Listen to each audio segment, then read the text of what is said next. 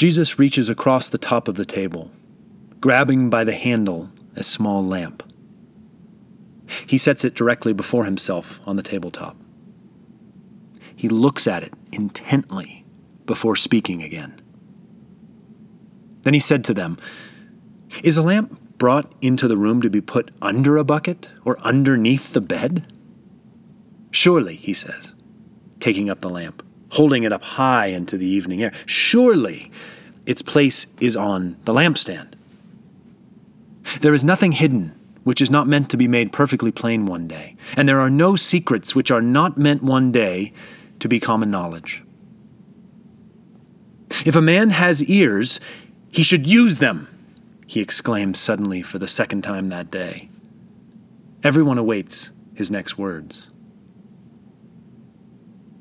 It is just around the sunset time of the same day as the sower and seed parable, as the explanation of said parable for his disciples sitting around this very same table. And the freshness of the evening air pairs beautifully with the intensity of his words. Everyone feels particularly awake, attentive. Jesus sits back in his chair and takes another bite of food. Around the table, set out here underneath the spreading branches of the trees on the hillside, are additional crowds of potential disciples of his. They, like the disciple apostles, have been with him all day, from the seaside, up through the town, all the way up to the now. They are ringed round the table in the freshening, darkening scene of this supper. Jesus sits forward. "Be careful how you listen," he said to them all quietly. "Whatever measure you use will be used towards you, and even more than that. For the man who has something will receive more. As for the man who has nothing, even his nothing will be taken away." He rises to his feet and begins to pick up dishes from the table. The mother-in-law of Simon Peter lets him. She understands. He makes 2 stacks of approximately the same number of plates and takes 2 trips back and forth, carrying them toward the brook that runs just past the nearest rise. After the second trip over, he sits on the edge of the brook, takes off his sandals, cools his feet in the water, and with a bit of brook-bottom sand, scours the plates and cleans them in the current. The sunset colors are lost now in the canopy of the tree line. In a short while, a crescent moon will rise over top the hills. In 2 trips, he then carries the plates back over toward the house. He dries them with a piece of homespun cloth and sets them on the inside table. When he walks back outside, everyone is still sitting and standing where they'd been. They turn to watch him approach and sit back down. A pair of men, not at the table, standing over under the branches of one of the trees, happen to be loudly discussing one of the men's plans for seeding a certain field. Actually, they are arguing about it a bit. The one whose field it is absolutely convinced that a rotation of a certain crop will yield both good returns and a restoration of the soil for years, while the other is just as absolutely convinced that the preceding plan for seeding is foolishness. The whole quiet dinner setting becomes awkwardly the background for their rising voices. As always, opinions become more hard and fast when argued on the fly.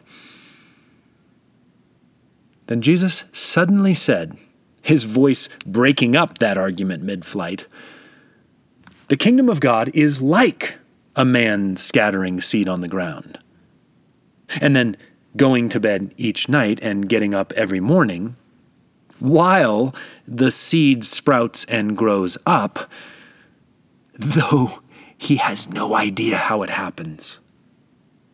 The earth produces a crop without any help from anyone. First a blade, then the ear of corn, then the full-grown grain in the ear. And as soon as the crop is ready, he sends his reapers in without delay. for the harvest time has come." His voice trails off as he's thinking of something.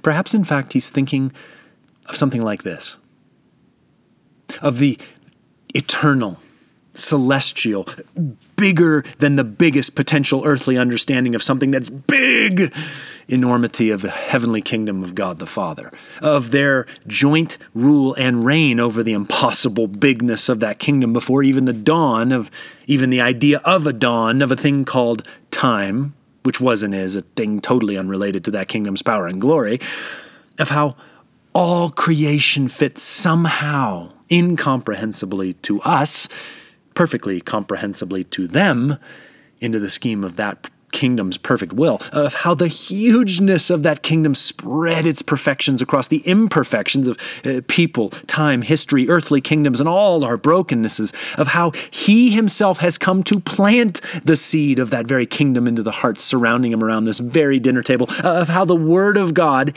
himself can best use words and descriptions, turns of phrase, metaphors, similes, to make all of that make sense. All of that perhaps just casually crossed his mind. Then he continued, "What can we say the kingdom of God is like? How shall we put it in a parable?" He is, by the way, asking those rhetorical questions not to his hearers or even to himself. That "we" is the first person plural of the very Godhead. He is speaking aloud, quite realistically, to the Spirit of God. It is like a tiny grain of mustard seed, which, when it is sown, is smaller than any seed that is ever sown. But after it is sown in the earth, it grows up and becomes bigger than any other plant. It shoots out great branches so that the birds can come and nest in its shelter. So, Mark adds parenthetically, he taught them his message with many parables such as their minds could take in. He did not speak to them at all without using parables, although in private he explained everything to his disciples. And that day still wasn't done, for the record. For on the evening of that day, after the crescent moon had risen, he said to the disciples, "Let us cross over to the other side of the lake." So they sent the crowds home. All those ringed round the table wander off into developing darkness. The quiet hush of night is descending. Jesus, with the disciples, descends the hillside toward the water's edge. The town through which they pass is in the middle of getting children to bed, shutters closed, all but the most necessary lamps already snuffed out. The air is mostly still. Wood fire hangs above houses. The gentle breeze blowing has the sea about as silent as the lake it is. The moon is shining upon the water out ahead, creating that lovely track of light across its surface, white and ghostly. They arrive back at the shoreline. And then they took him with them in the little boat in which he had been sitting earlier while teaching, accompanied by other small craft. The fishermen take charge of the launch, pushing out, getting everyone situated, trimming the sail, tacking as needed given the easterly wind. Everyone gets comfortable for the night ahead sailing. Jesus is already making his cloak into a pillow. He is back in the stern, lying on a cushion. The rest of the men in the boat move into their accustomed activities. The fishermen, talking of the spots most likely to be running at this season. The zealot and tax collector, arguing. The working men, knowing of the value of a good night's sleep, thus sleeping. Jesus, again, already falling asleep. The crescent moon only faintly lights the heights of the distant shore. They stand out slightly darker and the starry sky overhead. If anyone had been paying any extra attention, they might have noticed, after perhaps a half an hour, that the wind was slowly starting to rise. And then suddenly came a violent squall of wind which drove the waves aboard the boat until it was almost swamped. That wind blew down over the hills through the dusty streets of the village and began to chop up a cauldron of waves over the whole face of the sea. It was already happening before anyone could even notice. The waves were buffeted high. The formerly glassy waters now stood up, row upon row, as seeming walls of dark, pitching monsters. The prow of the boat would rise, and then, best case, straight ahead, worst case, at an angle, drop down into the next trough to follow. It immediately seemed to the fishermen as if it wasn't a question of sinking, it was only a question of prolonging the inevitable, figuring out how not to drown. The non-seafarers in the group simply held onto the gunwales of the boat and prayed that their fishermen friends would figure out a way to get them through the next few minutes. In the distance, a sheet of lightning sparks. All it illuminates is the chaos surrounding all they can see. And also, Jesus, in the stern, asleep on the cushion. For some reason, this sight actually angers them.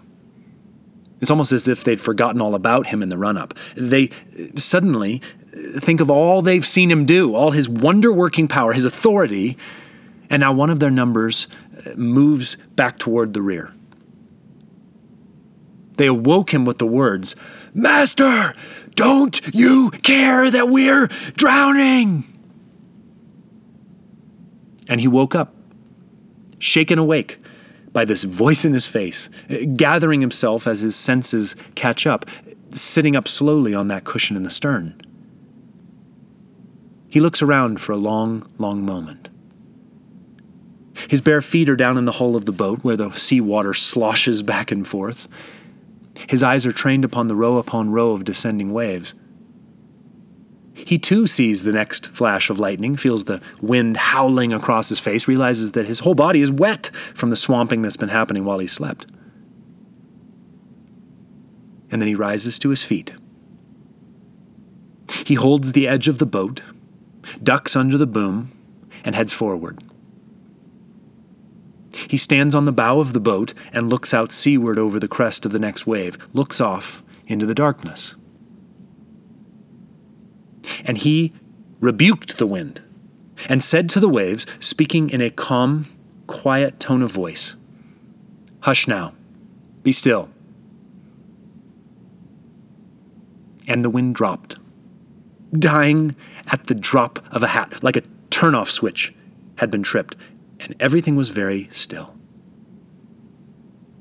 The waters went from great rows of breakers to a silent glassy sea in the space of time that it just took me to say those words. The feel of the night went from imminent death to calm, tranquil, sleepy relaxation just as fast as you can humanly imagine. Everything was peace now. The almost silence of a boat in still waters. The subtle creak of the riggings against the mast. The return of the sound of the birds crossing from shore to shore. Jesus turns and regards them in the darkness. "Why are you so frightened? What has happened to your faith?" he asks them. Then silently, he passes past them, making for the stern again.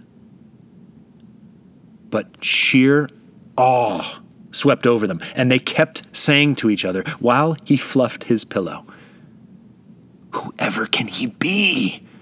Even the wind and the waves do what he tells them." But Jesus is already fast asleep again, back there on his wet cushion.